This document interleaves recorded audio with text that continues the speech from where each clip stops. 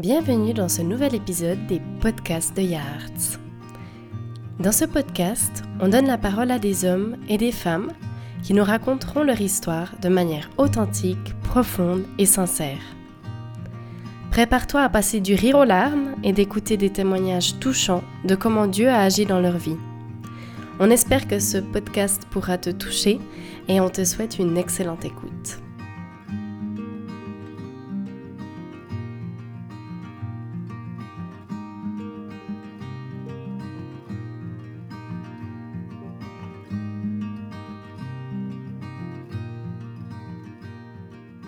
Alors, bienvenue dans ce nouvel épisode. Aujourd'hui, on a l'honneur d'avoir avec nous Anne-Sophie, qui vient de la Côte-aux-Fées, qui a grandi là-bas et qui aujourd'hui vit actuellement au Groenland. C'est une femme incroyable qui a voué toute sa vie, une grande partie en tout cas de sa vie à Dieu. Et ils sont missionnaires là-bas avec son mari. Et on va un peu plus découvrir leur histoire. Alors, bienvenue Anne-Sophie. Merci. Et du coup, en quelques mots, est-ce que tu pourrais te décrire ta famille et ce que tu fais là-bas au Groenland? Oui.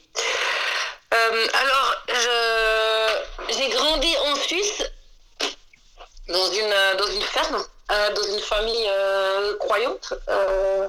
Et je dirais depuis toute petite, j'ai ce désir de vouloir servir Dieu et puis le désir aussi que les gens puissent connaître qui Dieu est. J'ai rencontré mon mari quand j'avais 20 ans à peu près en Angleterre. Et il a grandi au Groenland, donc du coup on s'est mariés au Groenland et depuis 2003 plus ou moins j'habite au Groenland.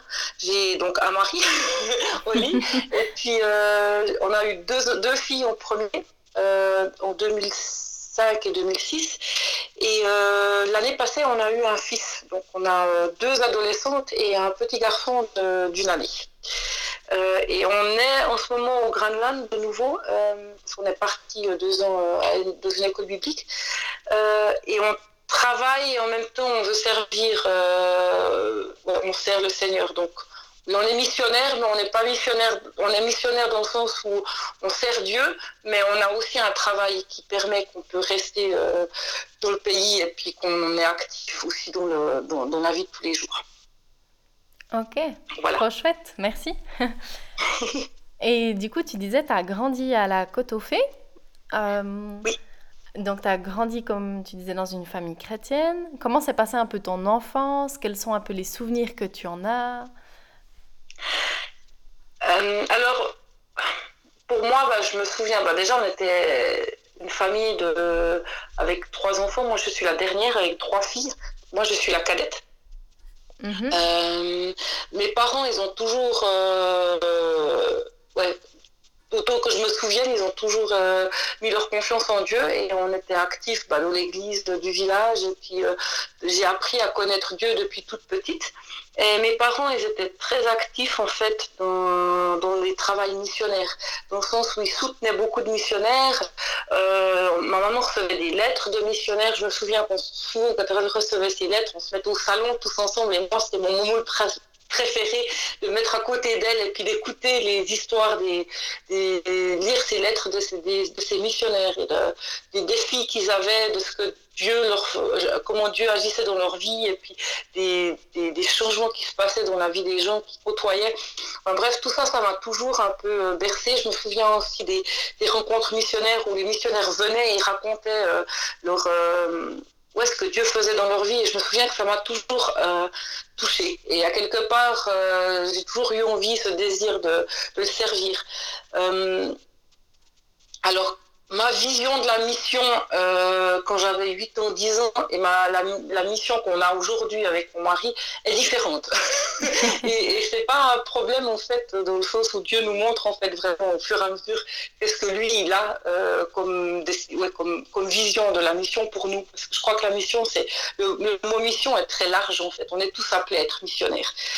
Qu'on soit en Suisse, qu'on soit dans un autre pays, qu'on soit dans le pays où on a grandi ou qu'on soit dans un autre pays où il y a une autre culture, on est tous appelés à être missionnaires. Et puis, ouais, donc c'est vraiment, ça marquait un peu toute mon enfance, mon adolescence. Quand j'étais adolescente, bah, j'ai commencé moi-même à suivre certains missionnaires, à prier, à faire des paquets, à avoir des contacts, à poser des questions. Et puis j'avais toujours ce désir à un moment donné de quitter la Suisse. Je crois que j'ai jamais vraiment eu ce désir de rester en Suisse, mais j'ai toujours eu ce désir de quitter la Suisse pour aller ailleurs. Alors la destination a été choisie par Dieu et non par moi, mais pour moi en fait au début je pensais plutôt l'Afrique ou l'Asie, parce que c'était les pays en fait qu'on entendait régulièrement depuis la Suisse. Euh, mais j'avais toujours un désir pour le Groenland en même temps, dans le sens où il y a beaucoup de choses du Groenland qui m'intéressaient, le froid, la neige, les pays, les baleines, les phoques, tout ça.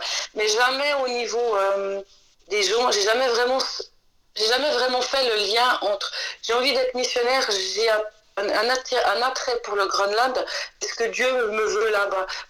À quelque part, je pense que j'avais jamais vraiment senti qu'il y avait un besoin spirituel au Groenland. Puis c'est quand j'ai rencontré mon mari, à l'époque c'était pas mon mari, mais j'étais assez fixée sur l'Afrique.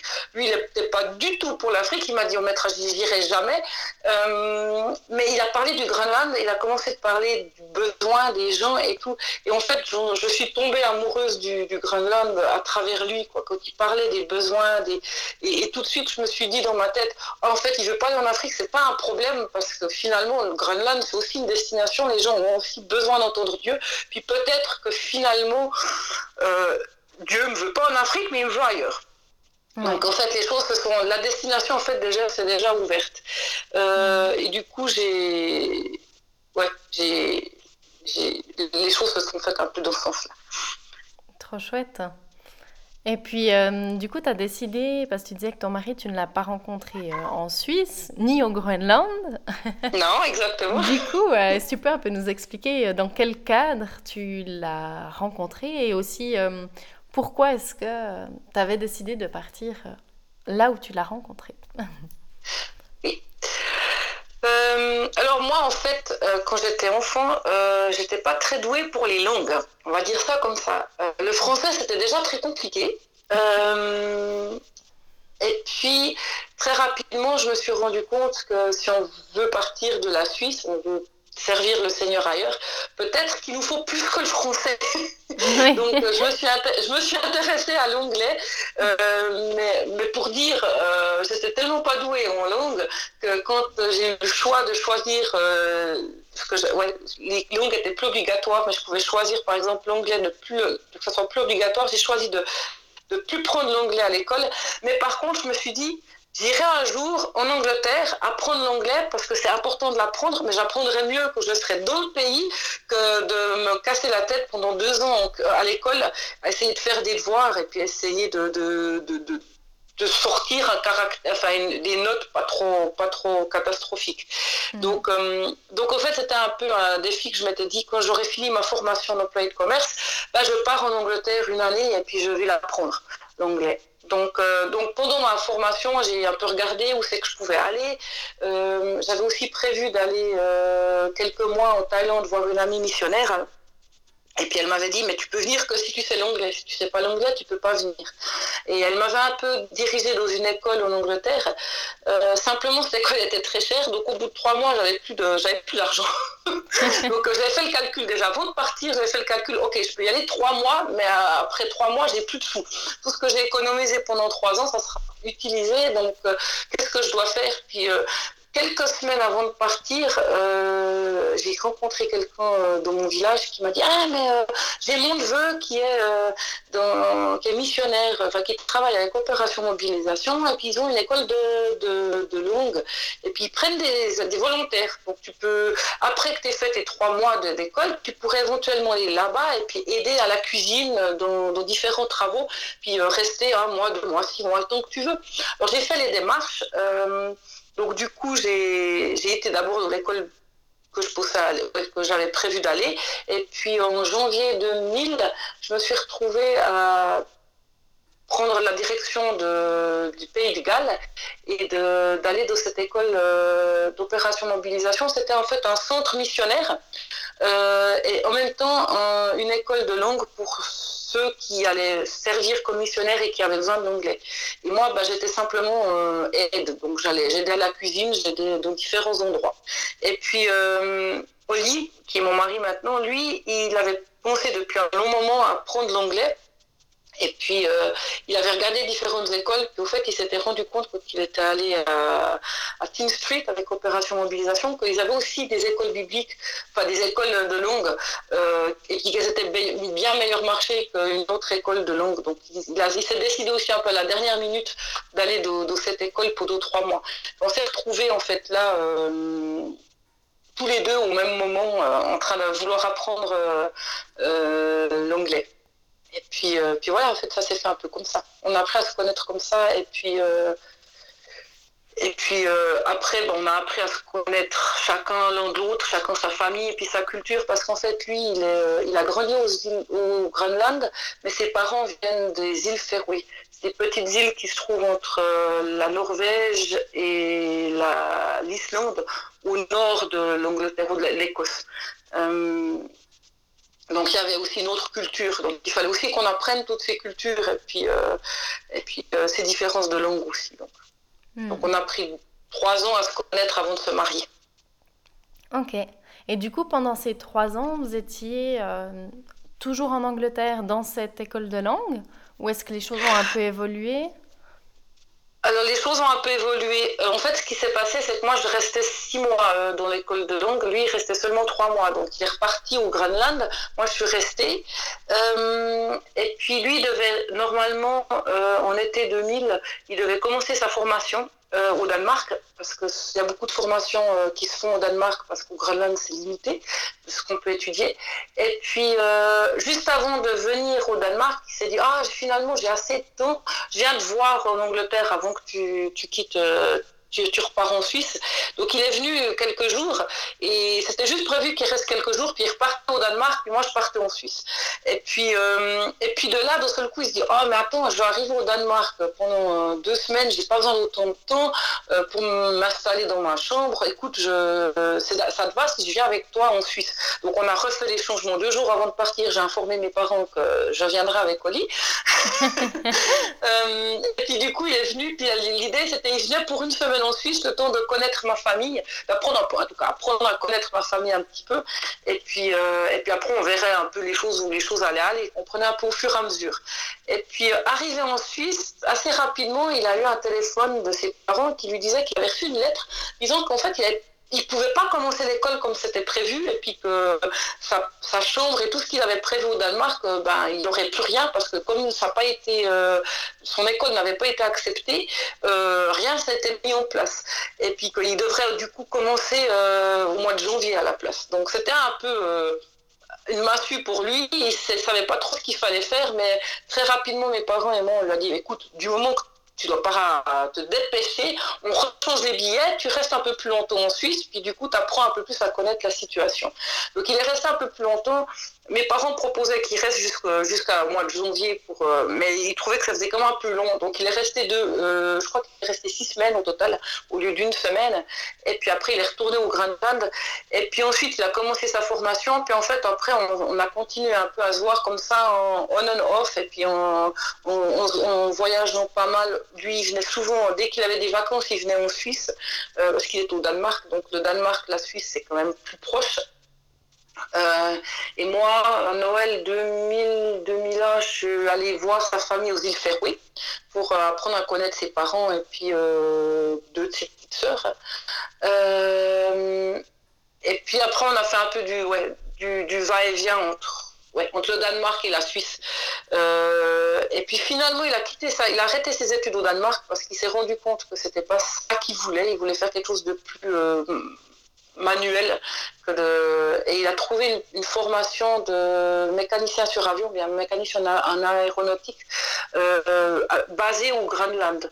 Donc au fait, il est du coup reparti au Groenland, il a trouvé une place de travail dans la compagnie aérienne Air Greenland, et puis il a commencé une formation où c'était justement une partie au Groenland, une partie au Danemark, une partie au Groenland, une partie au Danemark. Et puis de là, s'est rendu compte, en fait, les choses devenaient un peu compliquées pour nous, parce que le Groenland, c'est beaucoup plus loin. Puis c'était plus facile, c'était Ouais. beaucoup plus si facile pour moi de faire des week-ends ou bien de partir. Enfin, c'était plus compliqué.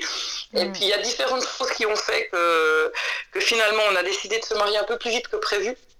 Et en 2003, début 2003, on a décidé de se marier en été 2003. Et puis au mois de juin 2003, j'ai pris mes affaires, je suis venue au Groenland. Et puis on a préparé le mariage. Et puis en août 2003, on s'est mariés. Et depuis, ben, on est au Groenland. Voilà, quoi. Et Donc du ça s'est un peu coup, passé comme ça, en fait. ok. Et du coup, le choix, la décision de partir vivre au Groenland, toi, tu disais que tu es tombée amoureuse du pays à travers Oli, mais c'est quand même une décision assez importante. Le Groenland, c'est quand même très retiré, très compliqué aussi pour voir ta famille, c'est quand même loin par rapport à tes amis, etc. Est-ce que cette décision, pour toi, elle a été naturelle, logique, ou bien est-ce qu'il y a quand même eu un peu un sentiment d'hésitation, ou comment ça s'est passé pour toi? Oui, c'est une très bonne question. Alors très rapidement, on s'est rendu compte au fait que le Groenland, c'est pas une décision. On peut pas décider comme ça. J'y vais pas. J'aimerais pas. Il faut le vivre. Il faut voir d'ailleurs. Et c'est un pays un peu. C'est soit on aime énormément, soit on n'aime pas du tout. Donc en discutant aussi avec Oli, on s'est rendu compte qu'il fallait faire en fait en guillemets un test. Alors lui, il avait encore 3 ans de formation, donc on s'est mis un peu cette limite de dire ok, pendant 3 ans, tu as ta formation au Groenland avec des va-et-vient au Danemark, on se donne ce temps-là pour que moi je puisse voir en fait si j'allais aimer ou bien non. Euh, et puis de là, après, quand il aurait fini sa formation, ben, on pourrait voir si on veut rester, si Dieu nous veut encore là, ou bien si on part ailleurs, puis où c'est qu'on va s'installer, puis comment ça va se faire. Et puis durant ces 3 ans, alors au début, je le suivais. Quand il était au Danemark, j'allais au Danemark avec lui. Ça m'a permis comme ça d'apprendre le danois, parce que je ne le savais pas. Et puis au Groenland, en fait, il y a la langue nationale, c'est le groenlandais, mais à Nuuk, la capitale, il y a aussi beaucoup de gens qui parlent danois. Et puis le groenlandais, c'est une langue très très compliquée, qui se construit complètement différemment de l'anglais ou du danois ou du français. Et puis en plus, c'est une langue que mon mari ne maîtrisait pas bien. Donc automatiquement, pour moi, c'était pas la première langue que je voulais apprendre. Je voulais apprendre le danois pour pouvoir déjà communiquer avec lui mieux. Euh, donc j'ai fait un peu du va-et-vient. Et puis au bout une année et demie, à peu près, on s'est rendu compte que les va-et-vient, ça devenait compliqué. Et puis surtout, moi, j'ai dit au Oli, si je veux pouvoir voir, si j'aime rester au Groenland, il faut que je fasse une année complète. Parce que quand on est là 3 mois, puis on repart 2 mois, et puis on est là 3 mois, puis on repart 2 mois, on n'a jamais vraiment une idée complète de comment ça se passe. Et comme le Groenland, déjà rien qu'au niveau climat et tout, c'est différent, niveau jour-nuit, c'est différent, il faut vraiment se faire une idée de janvier à décembre, comment ça fonctionne, quoi. Donc j'ai décidé, à un moment donné, je dis maintenant, je viens plus avec toi, je reste au Groenland. Toi, tu pars au Danemark pour tes 2 mois, puis ben moi, ben, je continue la vie. Et puis ça tombe aussi que c'était pile l'année où je suis tombée enceinte, donc ça simplifie aussi un petit peu parce que voyager enceinte, c'est pas, enfin, quand on vient vers la fin de la grossesse, c'est pas toujours évident. Donc je suis restée en fait, et puis il a continué de faire des va-et-vient entre le Danemark et le Groenland, puis moi je suis restée positionnée au Groenland. Et puis après, bah, après ces 3 ans, quand il a fini sa formation, là on avait déjà 2 enfants, on s'est rendu compte en fait que le Groenland, moi j'aimais bien. Et puis que oui, il y a des défis, oui, c'est pas toujours évident, il y a des moments difficiles, mais que finalement je pouvais y rester et puis qu'on sentait tous les deux que Dieu nous voulait encore là pour le servir dans l'église. Et puis ouais, parmi les activités que l'église avait, il y avait des communautés, différentes choses comme ça. Mhm. Et du coup, comment c'est passé? Parce que tu disais que tu es tombée enceinte euh, pendant justement un peu tous ces déplacements, etc. Et comment s'est passé pour toi ta grossesse alors que Oli était un peu pas là et ouais, qu'il n'était pas toujours présent et puis aussi que ta famille était loin? Comment est-ce que tu vivais un peu ce nouveau pays, accueillir un enfant dans une culture que du coup tu connaissais pas non plus depuis très longtemps? Comment est-ce que pour Mhm. toi ça s'est passé? Ouais, de nouveau une très bonne question. Alors, je dirais, dans l'ensemble, ça s'est bien passé. Déjà, peut-être parce que j'avais cette ouverture d'esprit depuis toute petite que je vivrais pas en Suisse, que je ferai ailleurs. Donc déjà, quand on a cette ouverture d'esprit, on est déjà ouvert un peu plus. On accepte les choses et je m'étais peut-être déjà préparé que j'habiterais pas toujours proche de ma famille. Où c'était peut-être un peu plus compliqué, c'est quand j'ai vu ma maman qui commençait un peu à se poser des questions, mais comment ça va aller avec l'accouchement, je peux pas venir au Groenland, je vais être loin de toi, c'est la première de mes filles qui va avoir des enfants. Bref, c'est vrai que là, on commence à se dire, ouh là là, c'est plus compliqué que ce qu'on pensait. Quand on schématise, quand on est enfant, on se dit, oh ben voilà, quoi, ça, je partirai, ça sera tout facile et tout. Puis finalement, il y a les sautillements, il y a tout ça qui vient, il y a les... Ouais, il y a des moments un peu difficiles, hein, des moments un peu plus, j'aimerais bien que les personnes soient proches de moi. Donc c'est vrai que ça c'est un petit peu compliqué dans le sens où je me suis rendu compte que c'était pas tout beau, tout rose, que les distances, c'est... Ouais, on a Internet, on a le téléphone, on a pas mal de possibilités, mais des fois, ça peut être un peu difficile. Malgré tout, je me sentais quand même bien dans le pays et on avait une certaine ouverture. Je parlais beaucoup avec mon mari. On avait décidé que du moment qu'on était justement dans deux cultures différentes et puis que j'étais loin de la famille, qu'il fallait que je dise les choses. Ça s'est pas fait tout naturellement au début. Au début, je disais pas grand-chose, puis on s'est rendu compte que c'était pas bon. Et puis à un moment donné, mon mari m'a dit, écoute, si tu veux qu'on reste, si tu veux qu'on tienne, il va falloir que tu sois franc-jeu, quoi. Donc on a commencé à ouvrir un peu plus, j'ai commencé à dire un peu plus les choses, quoi. Ça allait pas, lui dire, écoute, en ce moment c'est un peu triste, ma maman me manque, ou bien ma famille me manque, ou bien c'est un peu compliqué. Et puis on pouvait discuter un peu, puis voir un peu comment on pouvait gérer les choses, puis du coup peut-être dire, on va aller faire un tour en Suisse, et puis trouver des solutions un peu. Alors une des solutions qui s'est faite, en fait, c'est que peu de temps après, un mois après que j'ai accouché de notre première fille, Oli devait justement partir pendant 2 mois et demi au Danemark. Et puis très rapidement, je lui ai dit, ça va être compliqué pour moi d'être au Groenland seule avec notre nouveau-né. Et puis toi, tu es au Danemark. Puis j'ai proposé que j'aille avec lui, mais au lieu de rester au Danemark, parce que cette petite chambre d'étudiant, c'est aussi compliqué. Que j'aille en Suisse en fait. Donc j'étais en Suisse et puis quand j'étais en Suisse, j'ai pu aller faire un tour pour lui rendre visite pour que lui puisse aussi voir sa fille qui grandissait jour après jour, quoi. Donc ça a été un peu compliqué ces moments où on a été séparés. Ça n'a pas toujours été facile, mais en même temps c'est aussi des moments où on a dû apprendre à communiquer différemment. On a dû commencer à communiquer par internet, par téléphone, par email, et ça nous a aussi appris une richesse, entre guillemets. Mais on était bien contents que ça s'est arrêté malgré tout. Ouais. Et puis pour notre deuxième fille, ça s'est fait pareil. Très peu de temps après, je suis retombée enceinte. Et puis quand notre deuxième fille est née, de nouveau, il devait repartir au Danemark pour 2 mois. C'était sa dernière fois, sauf si je ne me trompe pas. Et puis du coup... j'ai dit, écoute, je viens avec toi et puis je retourne de nouveau en Suisse et puis on va de nouveau faire un petit peu un voyage au Danemark pour qu'on puisse le revoir. Et puis, donc on a eu cette possibilité. Puis moi, ça m'a beaucoup aidé. En fait, d'être 2 mois juste après l'accouchement chez ma famille, ça m'a permis justement de pouvoir me ressourcer un petit peu, de pouvoir faire créer des liens un peu spéciaux avec ma famille, et puis ça passait beaucoup plus vite pour moi. Mais je crois que pour Oli, ça a été difficile. En même temps, il devait se concentrer sur ses études, donc le fait qu'on ne soit pas toujours à côté de lui, ça me permettait aussi de se dire, ok, là j'ai le temps de bosser, je bosse, et puis le week-end, je pourrais toujours appeler ma femme, et puis prendre un moment avec, et puis de mieux prendre le temps d'étudier aussi. Donc, on a pris un peu sur nous, quoi. Ouais. D'essayer de mieux s'organiser son temps et puis mettre un peu les priorités. Voilà. Ouais. Ah, c'est chouette.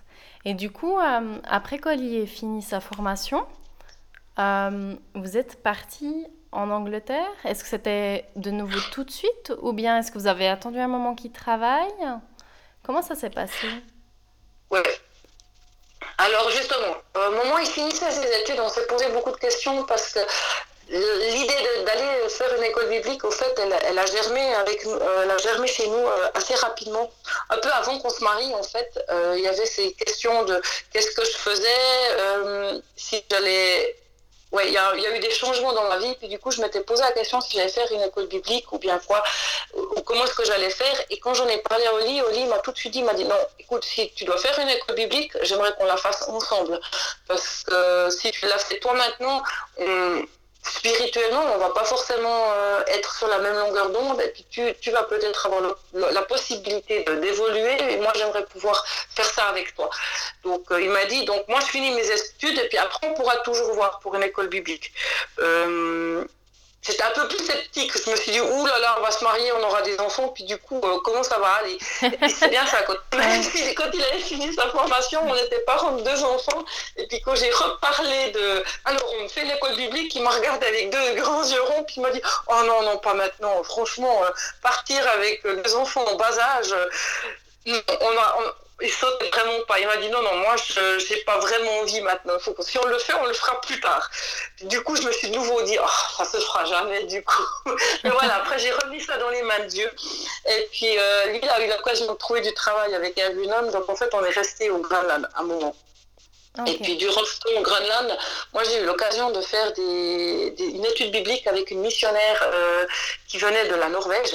Et puis simplement étudier la parole de Dieu. Puis c'est un peu une étude qui est un peu en guillemets chronologique. On commence par la Genèse, puis on va gentiment, puis on prend un fil rouge de la création jusqu'à Christ, sa résurrection. Et puis on regarde un peu tout comment Dieu il a évolué dans la vie, et puis comment il s'est ouvert aux gens, et puis comment sa parole s'est donnée aux gens, au monde. Et puis c'était très intéressant comme étude biblique. J'ai beaucoup appris. J'ai vraiment eu l'occasion de pouvoir m'enraciner dans la parole de Dieu, de pouvoir combler un petit peu les trous qu'il y avait dans ma compréhension de la Bible, parce que j'avais un peu entendu des histoires un peu par-ci par-là. J'avais plein de questions quand j'étais enfant que je posais à mes parents, puis que mes parents ne pouvaient pas forcément répondre. Et puis ça m'a un peu permis justement de boucher un peu, d'avoir des réponses à ces questions. Et puis au fur et à mesure que j'étais dans j'ai suivi cette étude biblique, puis que j'essayais de parler avec mon mari s'est rendu compte que il y a des choses qu'on ne comprenait pas toujours. À un moment donné, on s'est dit peut-être qu'on devrait refaire cette étude biblique ensemble. Donc, une fois que les enfants ont commencé l'école, donc elles avaient à peu près 5-6 ans, je pense, c'était un peu plus facile pour nous de trouver un moment où on pouvait aller tous les deux suivre cette étude biblique, puis que nos filles, on a trouvé quelqu'un pour s'occuper d'elles après l'école, pour qu'on puisse justement avoir ce moment à nous. Donc, on avait toutes les semaines petit moment de tête-à-tête. On avait une troisième personne qui nous enseignait la Bible, mais ça restait comme un moment de tête-à-tête où on était ensemble, et on n'était pas en tête-à-tête à manger dans un restaurant, mais ensemble à manger spirituellement autour de la Bible. Et c'était vraiment un super moment. Un moment aussi où on a pu se remettre un petit peu en diapason, parce que même si on est croyant, qu'on croit dans la parole de Dieu tous ensemble, on a eu tous les deux une éducation comme un peu différente, et puis du coup il y avait des questions, des compréhensions de la Bible qui étaient un peu différentes, donc on a vraiment pu tout mettre à plat, et puis ensemble aussi construire notre entité familiale basée sur la parole de Dieu et à jour. Et j'ai trouvé ça vraiment super. En fait, je le conseille pour tous les couples, de pouvoir prendre ce temps d'étudier la parole de Dieu ensemble, parce qu'il y aura toujours des petites choses qu'on comprendra les choses différemment, et que Dieu puisse nous parler ensemble, c'est des bons moments, c'est des moments super, quoi. Et puis de là, en fait, ensuite qu'on a eu ces moments d'études bibliques ensemble, le désir de recommencer, d'aller à l'école biblique est revenu. Et pour la petite histoire, en fait, c'est en 2014, je crois, autour du mois d'octobre, j'ai posé la question à mon mari, puis je me suis dit, dit l'école biblique, ça ne tenterait pas, on pourrait essayer d'y aller l'été prochain. Puis tout de suite, il me dit ah non, non, c'est pas possible, écoute, pas si tôt, c'est à peine un peu plus de 6 mois, non, il nous faut beaucoup plus de temps, on peut pas s'organiser si facilement, mais plus tard, peut-être dans 2-3 ans, mais pas maintenant, on n'est pas prêt. Bon, bah, j'ai mis ça de côté. Et puis en janvier, février, j'ai commencé, différentes choses qui se sont passées à mon travail, et puis j'ai commencé à vraiment poser la question si c'était pas le moment pour moi d'arrêter mon travail. Et puis on en a parlé ensemble avec mon mari, et puis mon mari a dit bah, écoute, si c'est ce que tu vois, c'est vrai que financièrement ça va un peu nous coincer, mais vas-y, on fait confiance, et puis du coup on verra ce que Dieu a pour nous. Et puis après, donc j'ai donné mon congé, mais j'ai fait ça de manière à ce que personne ne le sache autour de nous. Il y avait juste mon mari et puis nos enfants qui savaient. Et puis j'ai demandé qu'on garde ça quelques semaines secret, en guillemets, que personne sache que j'avais donné mon congé, parce que je voulais voir ce que Dieu allait nous ouvrir comme porte. Et puis je sais qu'ici au Groenland, quand ouais, les gens peuvent donner des idées. Ah, mais t'as arrêté ton travail, mais tu devrais peut-être faire ci, tu devrais peut-être faire ça. J'avais pas envie que les gens me donnent des conseils en sachant que j'avais quitté mon travail, mais que s'il devait y avoir quelque chose, que ça soit guidé par Dieu, en fait. Et puis ça s'est passé 2 semaines après, je pense que j'ai donné mon congé, personne n'était au courant. Une amie est venue vers moi en me disant écoute, on a notre amie missionnaire, là, elle m'a donné les prix de l'école biblique, puis je veux te montrer. Et puis tiens, voilà une feuille où il y a les prix, et puis il y a tout le curriculum, tout ce qu'on étudie sur une année. Et puis elle dit montre à ton mari, tu verras, prier, et puis vous verrez déjà bien, ça peut être pour plus tard. Et puis je montre ça à mon mari, et puis il regarde ça, puis il se dit il lit la liste des livres du curriculum de ce qu'on va étudier sur la première année, puis tout de suite il dit waouh, c'est super intéressant, c'est ce que j'ai envie d'apprendre. Puis il regarde le prix, puis il dit mais cet argent on l'a de côté, on peut très bien partir. Puis toi tu as déjà quitté ton travail, en fait il me fait 6 mois, je peux avoir un congé sabbatique, une année sabbatique de congé, et puis qu'on trouve une solution pour notre appartement, c'est bon, on y va. Puis je le regarde, je dis, on y va pour quoi? Ah bon, on y va pour au mois de septembre 2015, quoi. Ah mais attends, c'est dans 4 mois, quoi. C'est dans 4-5 mois. Donc c'était dans ce coup, c'était, vas-y, on y va. Si c'est possible, on y va. Alors il s'est renseigné, on s'est renseigné pour l'appartement. Assez rapidement, on a réussi à trouver des personnes qui voulaient louer notre appartement. Et puis par contre, son travail, ils n'ont pas été d'accord pour l'année sabbatique. Et du coup, c'est vrai que j'ai posé la question à mon mari, mais attends, tu m'as dit le congé sabbatique plus l'appartement, donc maintenant le congé sabbatique n'est pas en place, qu'est-ce qui se passe? Puis il me fait ah non, mais l'appartement c'est en place, et puis non, finalement, je donne mon congé, c'est bon, on y va. Donc il a donné son congé, et puis on est parti, été 2015, on est parti pour l'Angleterre. À la base, on est parti que pour une année. Mon mari avait bien dit c'est une année, pas plus. Puis si on doit faire la deuxième année, parce que c'est une année, c'est une école où on peut faire la première année, mais après on peut continuer si on veut. Il m'a dit si on doit continuer, on le fait que si on a l'argent à l'avance pour payer. Parce que moi, je n'ai pas envie d'aller au fur et à mesure, un jour à un mois à la fois où on doit payer. Et puis je pense que pour lui, c'était un peu l'occasion de dire ça se fera pas.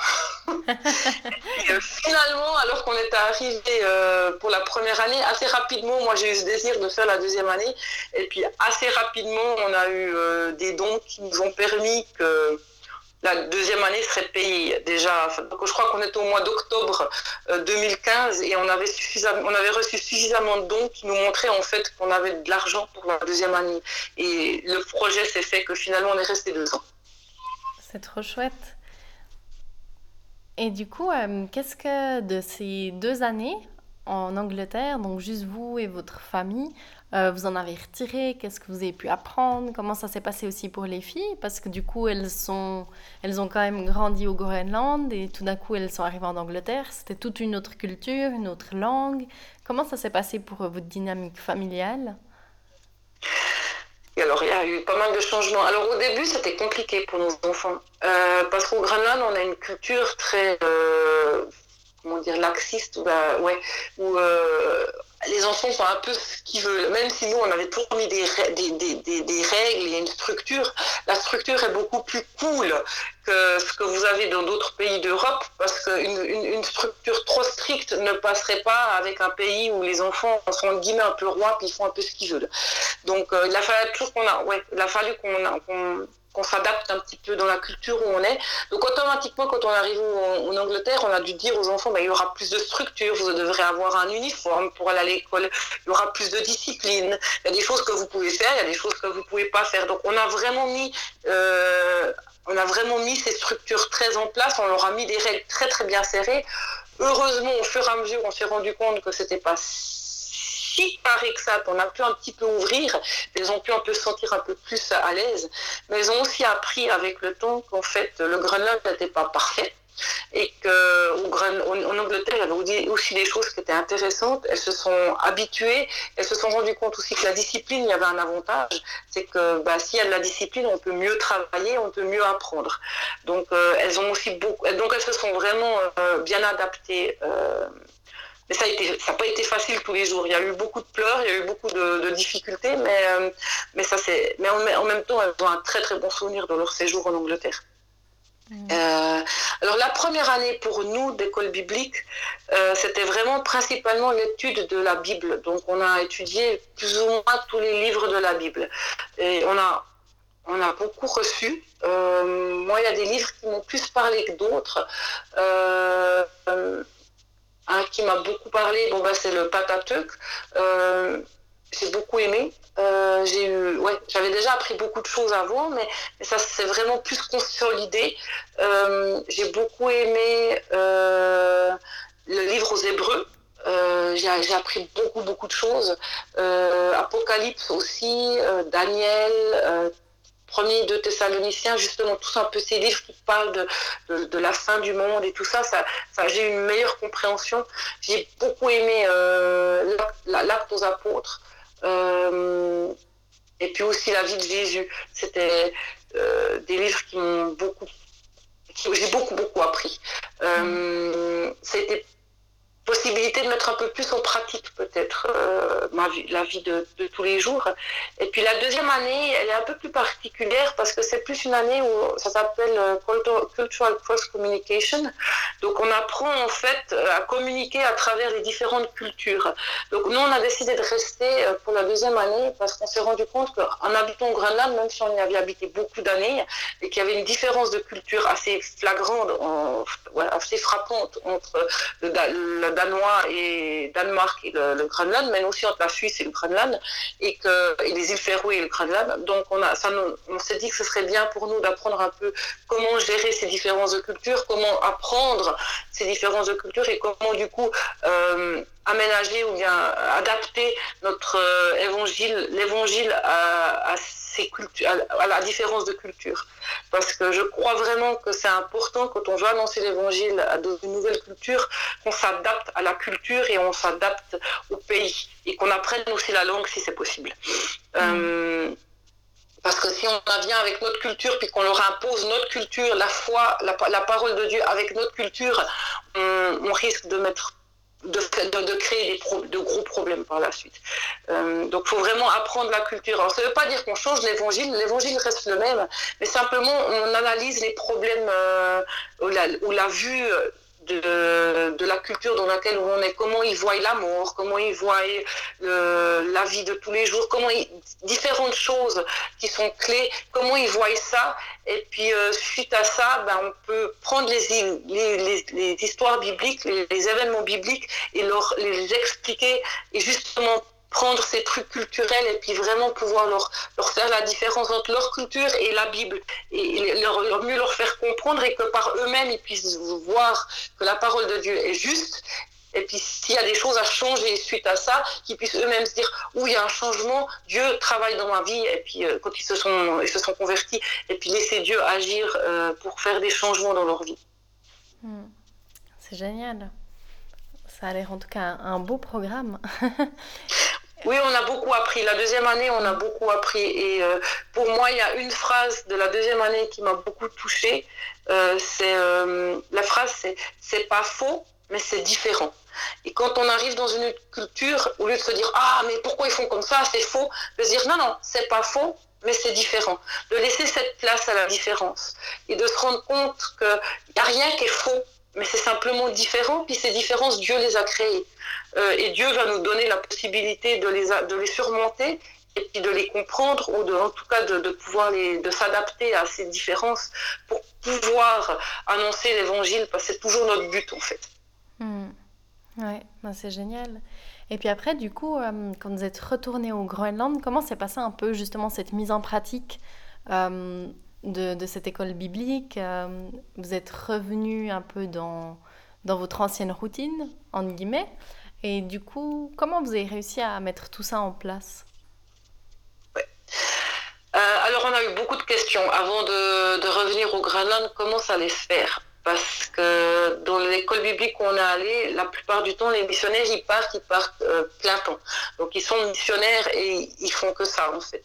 Mais nous, on s'est assez rapidement rencontrés. En priant, en discutant avec une autre famille qui était avec nous justement, on s'est rendu compte que le Groenland est un peu différent et puis que si un homme ne travaille pas, il n'est pas forcément bien vu et accepté dans la communauté. On rentre dans la catégorie ah ben vous venez et puis vous venez profiter du système et puis du coup vous venez un peu comme des pachas et puis on est du coup pas pris du tout au sérieux. Donc on a essayé de voir si Oli pouvait trouver un travail à mi-temps pour qu'on ait le temps de pouvoir aussi servir Dieu. Malheureusement, ça n'a pas pu se faire. Nos amis, eux, ont réussi à trouver un travail à mi-temps, mais très rapidement, ils se sont confrontés, ils ont dû être confrontés à la réalité qu'un mi-temps, c'est pas vraiment réaliste, et puis qu'ils faisaient un plein temps quand même. Donc, ils sont tous les deux partis, donc Oli et puis l'autre groupe d'amis, ils sont partis dans un travail à plein temps. Et puis à côté de ça, le désir d'avoir des études bibliques avec des personnes groenlandaises, si possible bilingues, afin qu'elles puissent bien avoir une compréhension de la Bible et puis par la suite peut-être eux pouvoir faire les enseignements en groenlandais. Parce que nous on a décidé que nous consacrer à l'apprentissage de la langue, ça nous prendrait 10 à 15 ans. Et puis, dans 10 et 15 ans, on ne pouvait pas s'assurer qu'on serait encore au Groenland. Avec l'évolution de nos familles, nos enfants et tout, on peut bien voir que les choses feraient qu'on ne serait peut-être plus au Groenland. Donc, on ne voulait pas attendre 15 ans avant d'avoir annoncé l'évangile et puis avant de faire des études bibliques et de former des gens. Donc, on a décidé de former, de prendre du temps avec des Groenlandais qui sont bilingues, parce qu'à nous, il y a beaucoup de gens bilingues, et puis de pouvoir voir ce que Dieu veut, voir Dieu agir dans leur vie, et puis par la suite, peut-être qu'eux, ils continuent en groenlandais. Alors ça, c'était notre plan de base. Après, quand on arrive dans voilà, mettre en place le travail, la famille, l'école, les contacts avec les gens, les études bibliques et tout, c'est vrai que c'est une autre histoire. Donc, ça s'est fait un peu par étapes. On y est allé étape par étape. On a commencé avec les gens qu'on avait connaissance, donc ils ne sont pas tous groenlandais. Et puis, chaque année, en fait, nous, les enseignements, ça commence en septembre et ça s'arrête environ en mai. Et puis, une année d'enseignement fonctionne comme ça et on prend une année à la fois comme ça. Donc, maintenant, on a justement fini notre 3e année. Et on est un peu en pause été où on fait d'autres choses, on prend ce temps pour nous en famille et en même temps se ressourcer et puis spirituellement aussi. Et puis au mois de septembre reprendre une nouvelle année, mais aussi être ouvert à avoir des changements. Et c'est vrai que les 3 années qu'on a eues, elles étaient différentes toutes les 3 dans le nombre de personnes qu'on avait, le groupe, l'organisation, comment ça s'est mis en place. Et puis bien sûr, nous, depuis l'année passée, du moment qu'on a eu notre fils, ça a aussi changé un peu parce que une famille avec 2 adolescentes ou une famille avec 2 adolescentes et un bébé, du coup, c'est pas tout à fait la même façon de faire au niveau travail. Notre fils prend beaucoup de temps et puis du coup on a dû un peu s'adapter, un peu faire les choses différemment. Mais on est ouvert chaque année à ce que Dieu nous montre comment pouvoir le servir. Mais durant ces 3 ans, en fait, on a eu plusieurs groupes de personnes. On a aussi eu des enseignements individuels avec des personnes. Et puis on a depuis ces 3 ans, on a un couple où elle est semi-groenlandaise et son mari est groenlandais. Ils sont vraiment, vraiment passionnés par la parole de Dieu. Ils ont vraiment envie de donner, de transmettre en groenlandais. Donc cet été, il va, lui, faire l'enseignement pour les enfants et en famille. Et c'est quelque chose d'un peu nouveau. On a un autre couple où elle est hollandaise, lui il est groenlandais, mais elle a habité au Groenland depuis plus de 30 ans, je crois, et elle sait très très très bien le groenlandais, elle le sait même parfaitement bien, et elle est aussi complètement, ouais, elle aime beaucoup alors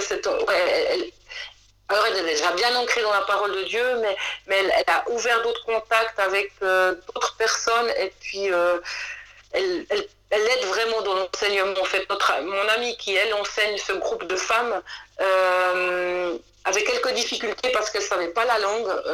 Et puis, en fait, cette amie qui est hollandaise, elle a vraiment la possibilité de pouvoir les aider à poser leurs questions, à les mettre en place, puis elle peut les aider en groenlandais à répondre à leurs questions, puis les aider à vraiment bien comprendre ce que la parole de Dieu veut dire. Donc en fait, c'est quelque chose qu'on n'avait pas prévu, mais on a cette famille qui s'est un petit peu greffée sur nous, parce qu'elle peut le groenlandais, et puis qu'en fait, elle a vraiment une bonne base de la Bible, qui fait qu'on a une espèce de partenariat qui s'est mis en place alors qu'on n'avait même pas prévu, quoi. Dieu, il a tout simplement ouvert les choses comme ça se fait tout naturellement. C'est là qu'on voit quand on fait confiance à Dieu, il ouvre les portes. C'est pas toujours évident, puis ça prend beaucoup de temps. On a beaucoup besoin de patience. C'est génial de voir que ça porte ses fruits et plus les choses avancent et plus les choses évoluent et de voir aussi que vous pouvez lever des gens et peut-être pas, vous verrez peut-être pas directement tous les résultats, mais de se dire déjà vous avez levé une première vague, c'est génial. Mm-hmm. Ouais. Ouais. Et du coup, je ne sais pas si tu avais quelque chose que tu avais à cœur de rajouter sur ce que tu vis maintenant, dans ta vie actuelle, ou comme ça. Ou un moment, je ne sais pas, dans ta vie qui t'a particulièrement marqué, où Dieu t'a particulièrement parlé, euh, que tu trouverais important de mentionner, ou bien qui a fait de toi qui tu es aujourd'hui. Euh, ouais, je pense, moi, en fait, ce qui a été le plus marquant dans ma vie, c'est au moment où j'ai eu l'occasion de pouvoir me plonger dans la parole de Dieu, de pouvoir avoir de l'aide de personnes qui avaient peut-être une meilleure compréhension parce que Dieu avait déjà pu agir dans leur vie. Euh,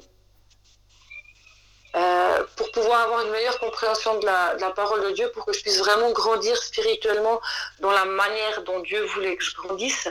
Comme je l'ai dit un peu avant, quand j'étais enfant, j'avais pas mal de questions. Il y avait une question qui me revenait tout le temps.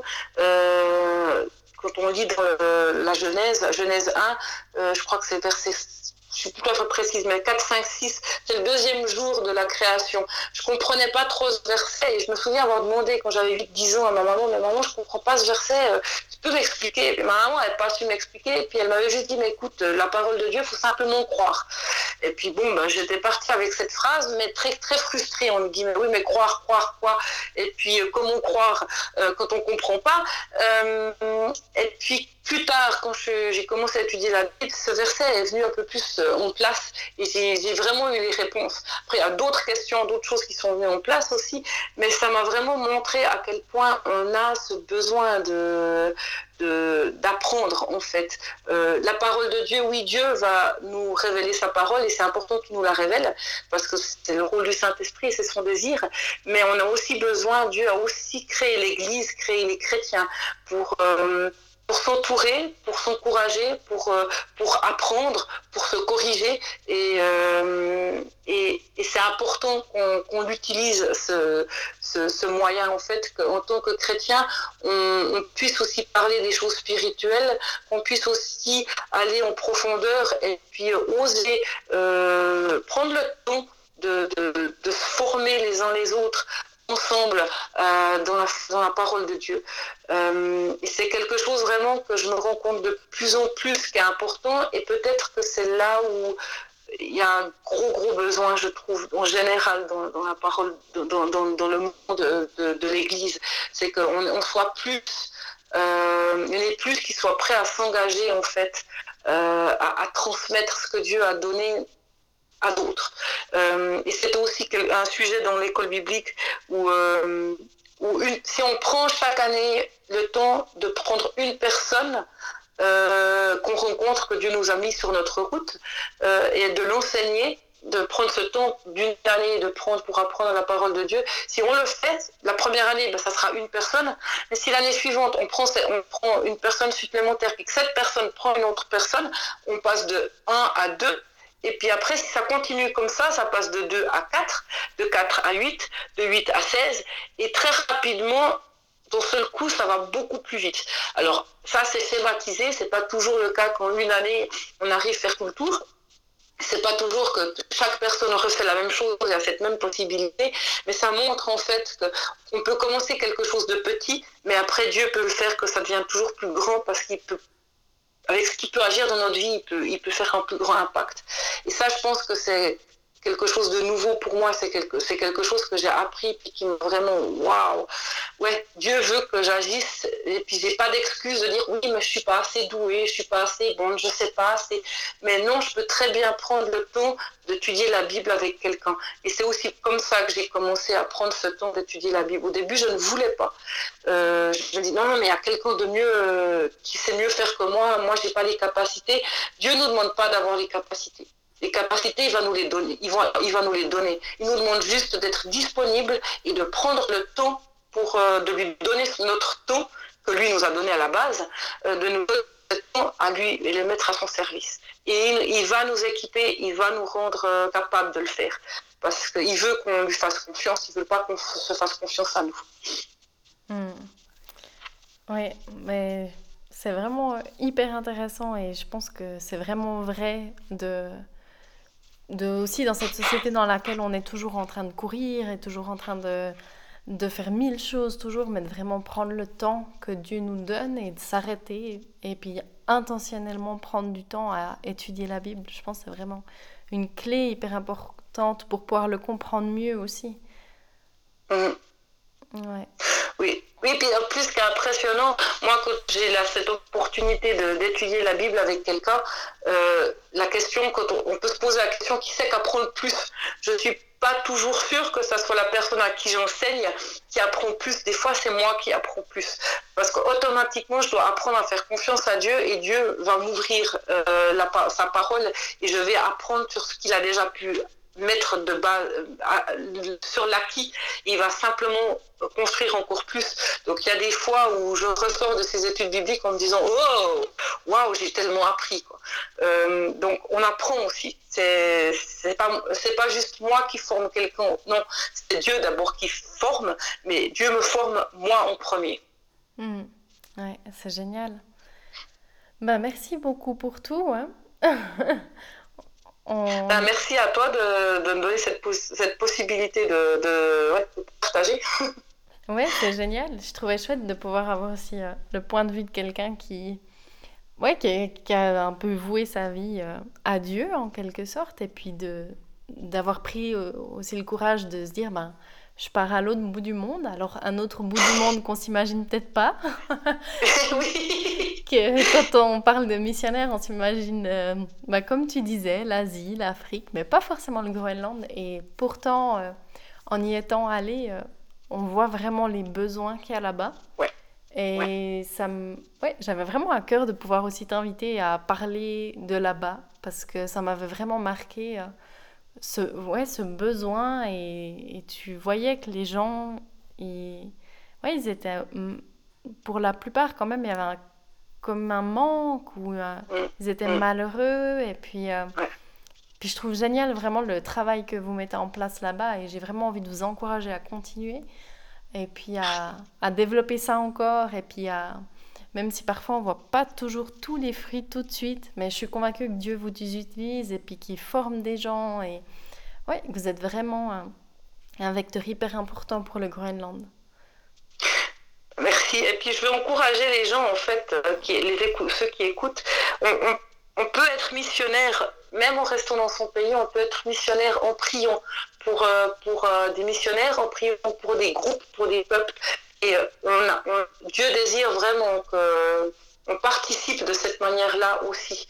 En priant, en prenant du temps pour un groupe, ou bien pour un pays, ou bien pour un peuple, on peut vraiment participer à l'avancement de l'évangile dans ce pays en prenant ce temps-là. Donc, j'encourage tous ceux qui sont en Suisse ou ailleurs, dans leur propre pays, puis qui disent « Ouais, mais moi, je ne suis pas missionnaire. » Oui, vous pouvez l'être. Vous pouvez l'être en prenant le temps régulièrement pour prier pour différents missionnaires, pour différents groupes, pour différents pays, différents peuples. Renseignez-vous, regardez-vous pour qui vous pouvez prier, pour qui...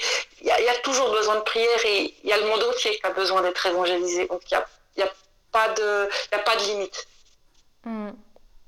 Trop chouette. Bah, merci beaucoup. On arrive à la fin. On est presque à 1 heure, donc c'est parfait. Et puis, du coup, merci beaucoup, beaucoup pour tout ce partage qui était vraiment hyper intéressant. Et voilà, j'espère que pour tous ceux qui nous écoutent, ça a été intéressant pour vous aussi. Et du coup, on se dit à une prochaine. Et merci pour cette possibilité. Pareil. Avec plaisir.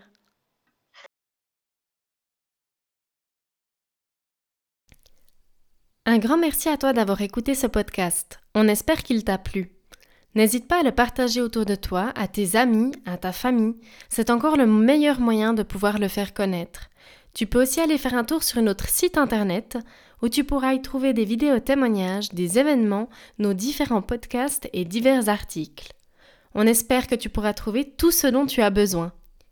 Et si tu souhaites toi aussi pouvoir partager ton témoignage, on t'invite à le faire via notre site internet www.yaarts.ch. Tu pourras trouver toutes les informations dans la barre d'infos. Et d'ici là, on te dit à une prochaine, passe une excellente journée, à bientôt, sois béni.